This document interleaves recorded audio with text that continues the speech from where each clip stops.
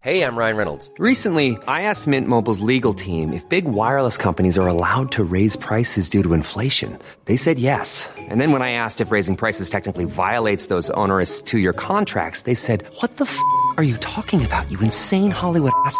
So to recap, we're cutting the price of Mint Unlimited from $30 a month to just $15 a month. Give it a try at mintmobile.com/switch. $45 up front for 3 months plus taxes and fees. Promo rate for new customers for limited time. Unlimited more than 40 gigabytes per month. Slows full terms at mintmobile.com. Afghanistan closes embassy in India. New Delhi, Afghanistan's embassy in India on Sunday suspended operations, more than 2 years after the ouster of the former Western-backed government.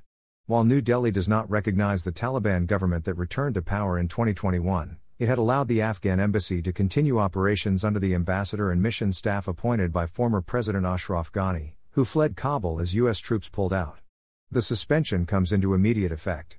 The statement said it had been increasingly challenging to continue operations due to cuts in staff and resources, including a lack of timely and sufficient support from visa renewal for diplomats.